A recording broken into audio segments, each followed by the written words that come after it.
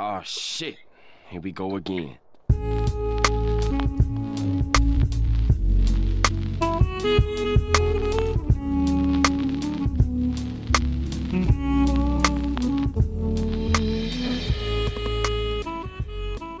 What's up, everybody? Welcome back to another edition of the Breakfast Ball Pod. This is Jake speaking. I'm the only one on the pod today, which is kind of an interesting deal. But we're not going to do a solo pod. Actually, right as soon as this little intro is done, you're going to hear an interview that we did with a good friend of mine, a swing liaison, a philosopher of the game, Chris Staples. So you'll hear the interview that we did with Chris and some of his insights into the game and all that. Yeah, so stay tuned and get ready for another pod next week. Stay safe and enjoy the interview with Chris Staples. What's up, everybody? We're back. We got a little guest situation, a little coronavirus emergency pod. I'm pretty pumped to have this guy on today. He's helping me with my game. He's a good friend. And he's got some interesting views, some interesting stuff to say, and I think we're gonna get some insight. So I want to introduce Chris Staples to the pod for the first time. Chris, what's going on, man? What is up? How you doing, Jake? I'm doing great, man. Good to have you on. Really pumped about it. Yeah, why don't you just introduce yourself? Tell us a little bit about yourself. Let everybody know what's going on. What's up, guys? I'm Chris Staples. From Long Beach, California, originally. So out here in Jersey, my wife's in the military, Navy. Yeah, I've been playing golf since 11 and a half. I was a pretty decent player, in college.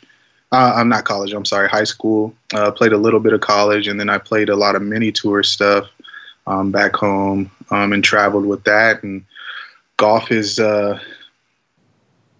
sent me a lot of different ways, from caddying, from working into the industry, and then now teaching, some knuckleheads. So. Yeah, man, for sure. So I think it's interesting because we've had some different guests on and talked to some different people, whether they be we had a Class A pro on recently. We've had some other teaching pros on. And one thing that I find so interesting is you and I have talked about you being like a very good junior player, and you mentioned playing in college, playing in mini tours. What's that transition like to go from sort of being a player to being a teacher, and sort of what drove you to kind of go in that direction? Man, honestly, the grind, man. And when you don't have the capital to push you, and you're using a lot of your own capital, it puts a huge strain on your game, to try to make ends meet. For sure. Working a 9 to 5, and then you're going to do a Monday quals, or you're signing up for tournaments, and the entry fees are $700. You know what I'm saying? It just puts a lot of pressure. So that led me into getting an assistant position at Newport Beach Country Club. Actually, I was like a cart guy, outside services, and I kind of worked my way up. Then did that for a little bit, and I didn't like the necessary politics of being a pro, but I just loved being around the golf course. I think just there's just something different when you're around the golf course, but it also can be draining. So it's kind of like a blessing and a curse, I guess. Yeah, I think for sure. I mean, I don't work in golf, but I say sometimes, my students and the listeners generally know that I'm a high school teacher. I always try to tell them, sometimes it's hard to work in your passion, right? You don't want your occupation to kill your love for something, and sometimes that can be tough. But I think it's one of those things too. Like you said, part of it's the grind, and kind of loving the game, being around it like that. Yeah, absolutely. I would call you my coach. And I think one thing for the listeners to get a good idea of what would you say your coaching philosophies or the pillars that you stand on are? Because we talk about them a lot, and I think it's a good insight. A lot of fundamentals, man. I am a big, as you know, we talk about a proponent of a lot of the old school golfers, man. I'm pure feel. I can teach technique, but I think, getting into the P1, P2, all these positionings, a lot of people really don't understand that. And I think it's kind of a fad now. But realistically, when you think about, if we go back, all the great swings that, the Lee Trevinos, the Sam Sneads, I even throw Calvin Peete in there, one of the best drivers of the ball in history. They all had unique moves, but a lot of some like impact position was generally the same. You think about Jim Furyk. Jim Furyk is arguably one of the best ball strikers in history, and his move. It's like he's searching for satellite, but the way he gets back to the ball is exceptional. So I'm very much feel I start with basics, grip, alignment, and then I kind of just work with what you got. I don't really try to morph anything or make your swing like Tiger Woods or the Ernie Els or the Adam Scotts or Rory McIlroys. Those guys have their own swing, so that's kind of how I think about golf. Yeah, for sure. And I think, for me, it's been one of the most successful things is just working with someone who works with what I do well and tries to tweak the things that I need to work on or I need to make a little bit tighter, a little bit better. Yeah. So I think that's a really good way of kind of describing, kind of your philosophies for sure. And we also talk a lot about golf swings. You mentioned a couple there. What are some of your favorites? What are some that stand out to you? You mentioned Calvin Peete, which I was actually just reading about him. But what are some other ones that you kind of stand out to you as swings that you admire or that you look at a lot? Does that necessarily have to do with present, or can it be past? No, man. Give us whatever you got. And okay, so honestly, my favorite swing of all time is Lee Trevino. I love Lee so much. He's just he has so much moxie about him, and even when you watch old highlights, just his swag. Need I say swag? But his just how he carried himself on the golf course, it was just different. I've heard so many stories about Lee. I have a Lee Trevino story. I think I told you about it, but he's just that swing alone is so exceptional. Then I think if I can go new school, I like Victor Hovland's move. I love, I love Colin's move. Colin has a really good move. He puts a good move on the ball. Yeah. Shout out to my buddy Joseph Bramlett. That guy pounds the ball. There's a lot of good swings. I like Louis Oosthuizen. That's a silky one. He's up there for me. Anybody that knows me and when we talk about golf swings, I put Louis up there with the best of them. Mm-hmm. I'm going to push you on the Hovland thing. I'm interested in that because we have not spoken. What do you like about Young Ho's swing? It's so unique. It's his setup. If I'm being honest, the setup position that I kind of got you in has a little bit of similarities. It's not as intense, I would say, but there are some similarities between your setup position and his. And just, it's almost a one plane swing. He doesn't really have to do that much rerouting. It's get up to the top and then he just drops it. It's super simplistic.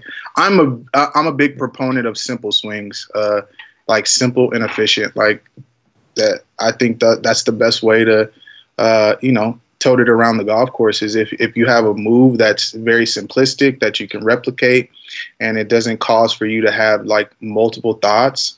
That's the most carefree way to play golf. And I feel like Victor Hovland is one of those that he doesn't really have to think about his swing too much. He just has to, get set up. His big starting point is his setup point. And then after that, everything falls into place. Yeah. Did you happen to catch his win a couple weeks ago? Did you watch any of that? I did not. I did not. It's funny though that you say like it seems like he kind of he gets set, he has a setup thing. It's kind of his trigger, and once he's there, he just kind of lets it go. Because his post round interview was very much a lot of that, where he had some struggles chipping, and he was like, "Yeah, man, I hit it great, but my chipping sucks. Like I'm very bad at this, and I got exposed out there."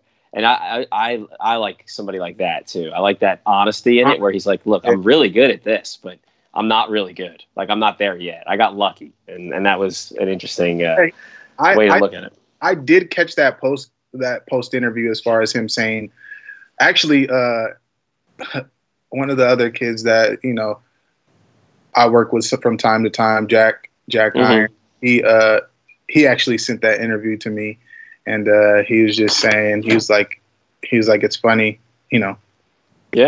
just what he was saying. But yeah, short game's everything, man. I know we talk about that a lot. Reliant on hitting the long ball and trying to golf the ball around, but all that doesn't matter when once you get around the greens. It's like if you can't, you have no feel. Hitting the long ball doesn't really matter at all. Yeah, for sure. Let's you brought up Jack for a second, and I had a question on here anyway, not necessarily about Jack himself, but you work with juniors a lot. What are some like challenges that there are working with juniors, and what are some things that are like really awesome working with juniors? The challenges is, I think, the new era of golf. Everybody wants to hit the ball far. Mm-hmm. That is the biggest stressor for me as a swing coach, trying to work with high school kids. That, and they think that they know everything, but they all do. The main thing is that they want to hit it far, and then as when we work together, sometimes our lessons is just us talking for 35, 40 minutes. And for sure. I think that's a lost art as well, as far as the mental aspect of the game, because I think that's the extra 30% that separates pros from like really, really good AMs is the mental side of the game. So a lot of times the juniors don't want to hear anything about the mental side of the game. That's why I appreciate, I send you texts all the time and just tell you I appreciate you because, and I don't like to be called a coach per se. I don't know. I got to find a different name, like a swing liaison or something like that. I like that. That's very fancy. I like that. But I just try to help people, man. That's the biggest thing, man, is just being of service. And I feel like I've been blessed with knowledge over the years, and I've been blessed with experiences. So, as much as I can give that back and, feel the appreciation, like, us working together. And there's another kid at Medford Lakes. I don't know if you know Nick McAndrew, but, I've worked with him a few times, and just like being able to break bread and kind of share what I've learned. That brings me the most joy. Yeah, and it's funny because you dragged me into a different question that I had later on, but now it's kind of the right time for it because you brought up the mental thing. So we actually played yesterday in Delaware. We found the only state around us that has golf right now amidst all this stuff. It was awesome. And I had a tough day by my standards. I didn't play particularly well, right? And so I wasn't really happy when I left, and I went home and I was kind of like unpacking the round in my mind a little bit. And I think that that's a really good point that you bring up about the mental thing and about the conversations that we have, because I found myself going back through and just thinking like, so much of this round probably revolved around the fact that I had just lost my focus. It wasn't that I was playing particularly bad or wasn't, thinking about the round in the right way. I just wasn't staying dialed in. I was letting other things like slow play and conditions or whatever frustrate me. And that really, we all kind of suffered there for a little, but, sure. I felt like I was suffering from that. So I think if you want to, or if you could expand on that whole mental game thing a little bit, because we do sometimes just like chat about feel, chat about what we see, about execution. I think one thing as far as, which, I feel like you're going in the direction of, trying to play at a high level, at least AM stuff, at the bare minimum. Yeah. And we've talked about this. It's like the caddy mindset, like having the play. It's almost like having a split personality in essence. It's the player and it's the caddy. Mm-hmm. And when you don't have a caddy, it's really like slowing yourself down. A lot of times when, we're weekend golfers, or, we have access to a country club, we're playing quickly. When we get into tournament play, it's hard to transition because like the slow play. And I got frustrated at that. But the reality is when you're playing an actual tournament and you have to shoot numbers, you have to be able to collect yourself, and slow yourself down to be able to execute. So in those moments of slow play, really going through the process of how you're going to attack this hole.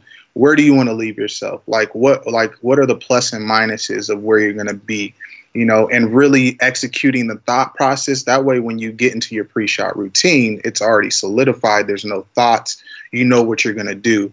A lot of times we get so caught up in, like you said, the slow play or, losing focus, or I'll even go as far as like when you hit a bad shot.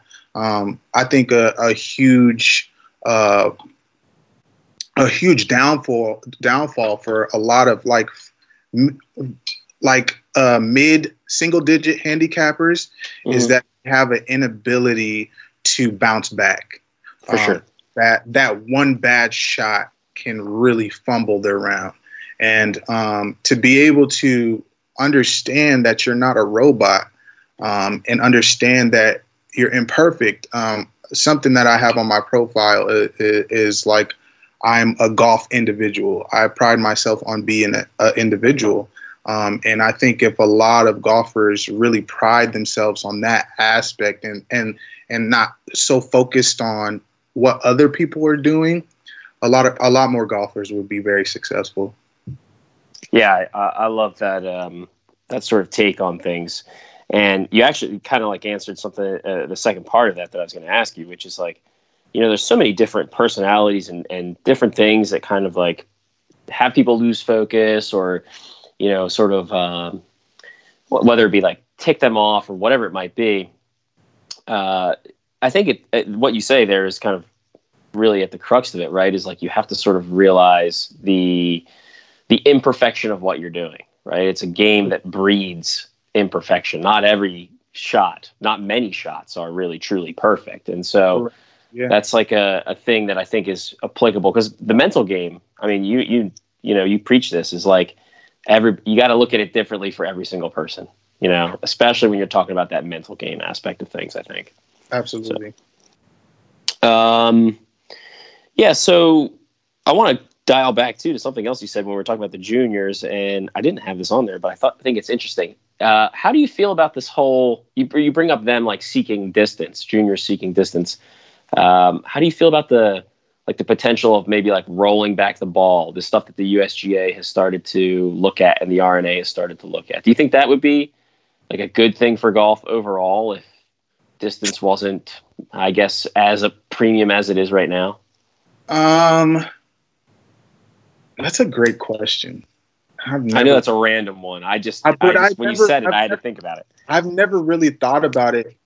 I haven't dived too much in depth as far as rolling back the ball.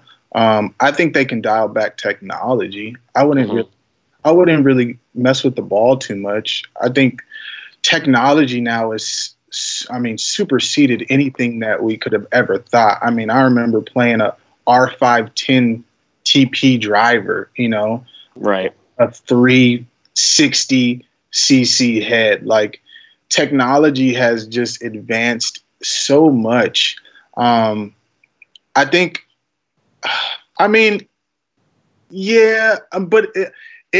I feel like that takes away from the more accurate golfers. I feel like it could be good, it could be bad, because I feel like there's a cream of crop, like golfers that, hit it just under 3 bills that are solid players that now they're going to be hitting like 260, 270. Mm-hmm. So I don't know, man. What do you? Yeah. Think? What are your thoughts? Yeah. So this is like a big topic on the pod, and we've had a couple arguments, the two other guys and myself about it. When you brought it up with juniors, I think it's a good time to really talk about it because distance is like the premium in a lot of ways, and people pride themselves on how far they hit it. Even yesterday, I think I said to our playing partner, like, yeah, you want to hit driver. Driver's the easiest club in the bag to hit, realistically. Correct.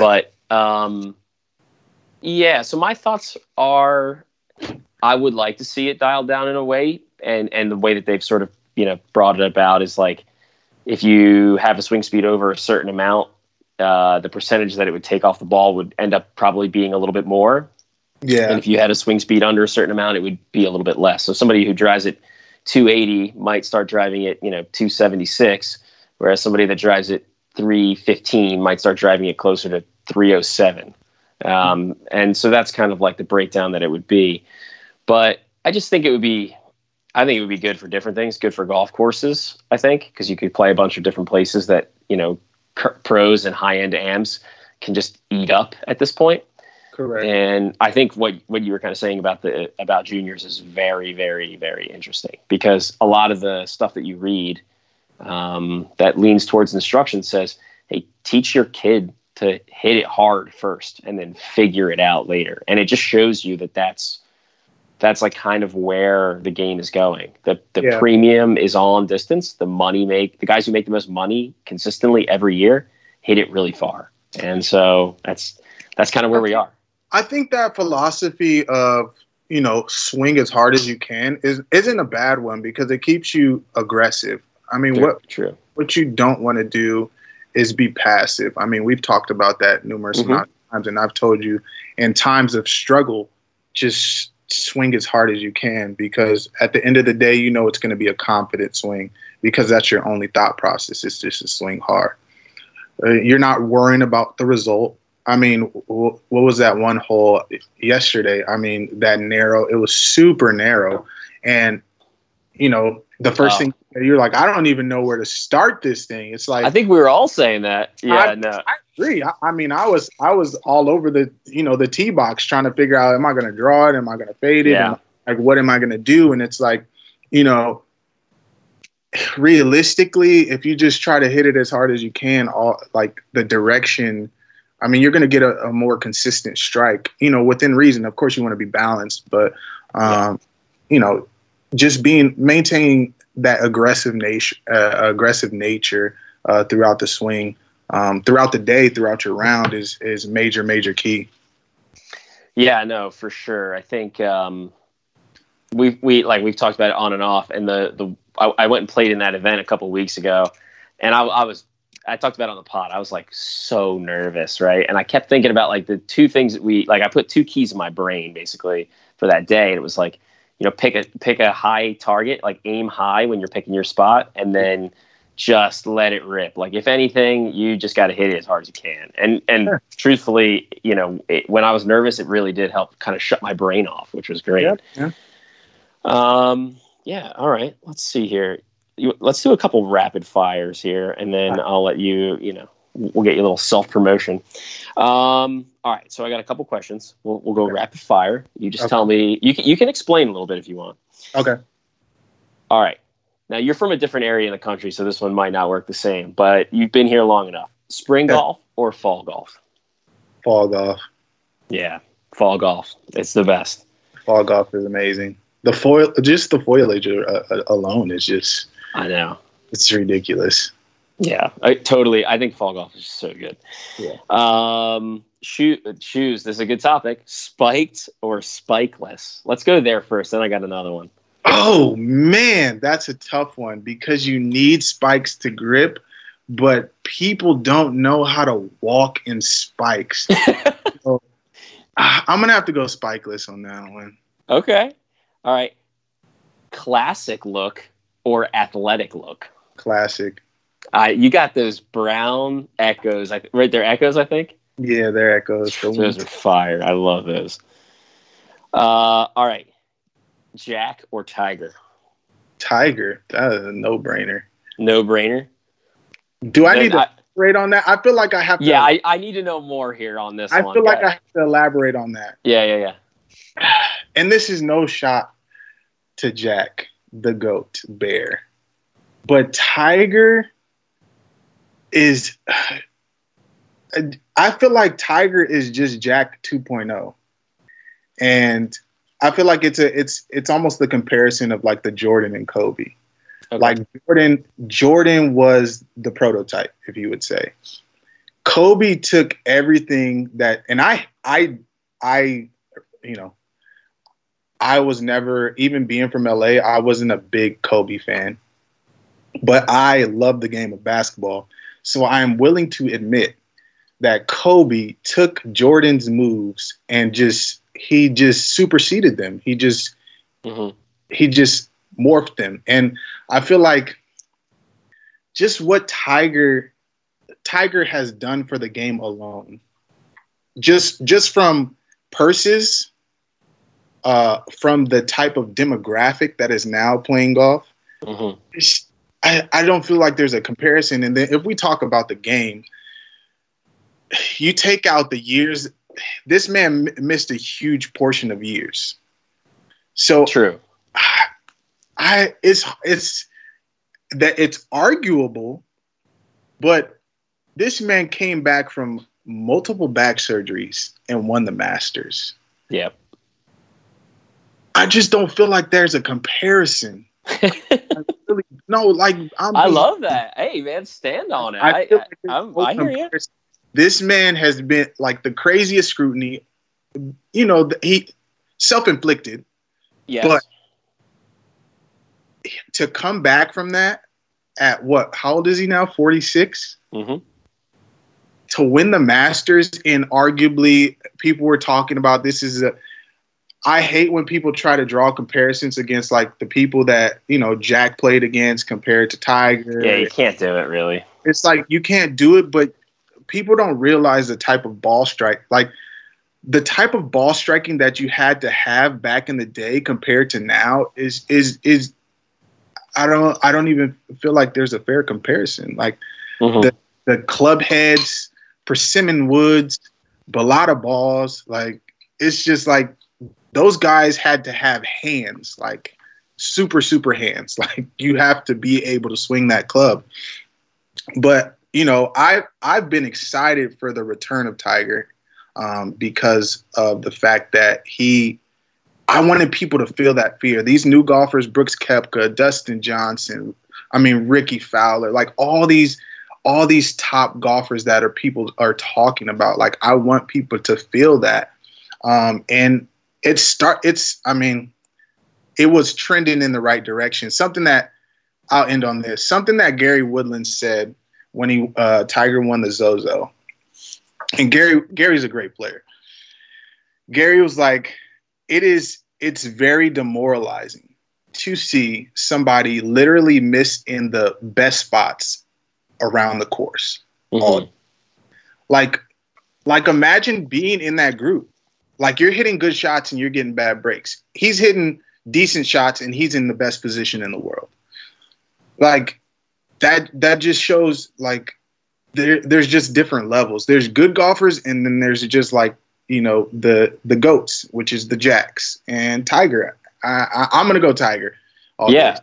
I like your explanation. I like a couple of things that you said there. And usually in rapid fire, I won't expand, but I have two quick things. And one of them, the like missing in spots thing. I saw like an interview that he did after the Masters where he talked about, he went into 12 with basically the thought that he always has. I'm going to hit it over this bunker because it's safe there no matter what the wind does. And part of that's like obviously knowledge of playing there forever and all of this stuff. But part of it too is like watching these two guys who are in the hunt, one looking for his second major, one looking for his first, try to hit the perfect shot in a time where you don't need the perfect shot. And it's like you're talking to a guy that has hit a ton of great shots, a ton of amazing shots. And he's saying, like, I knew I needed the most vanilla thing. I need to hit it over this bunker in the middle of the green and two putt and leave. And it's crazy because the flag was so enticing to these two other players. You know what I mean? That's one thing and that's like, just like you said, like it's a strategy thing. It's not just about the shot. It's about the miss. It's about sort of thinking through all those scenarios. And then the other one, go ahead. No, I'm sorry. I was just saying he's playing chess and everybody else is playing checkers. It seems that way sometimes. And the other one you brought up was the Balata ball thing. And I actually just recently heard a podcast where they were talking about Tiger talking to Marco Mira in '98. And Marco Mira, you know, he's like kind of not a journeyman. He's a good player, but he's getting near the end of his career. And Tiger's asking him like, well, how are you spinning this golf ball like so much on these wedges? And he was playing a solid core ball, which was kind of new at the time. Yeah. And eventually he tosses Tiger a ball, and Tiger hits one and rips it off the front of the green and basically says like, oh, it's the ball, it's not you. And it's kind of interesting because, you know, basically Tiger is doing these same things with a wound ball, and then he sees this solid core ball, and it obviously opens up a whole new thing to him. So yeah. I think that's you make a great point there. All right, here we go. Let's see. On the golf course, music or no music? Music. Oh, you're a music guy. Oh, I'm a no music guy most of the time.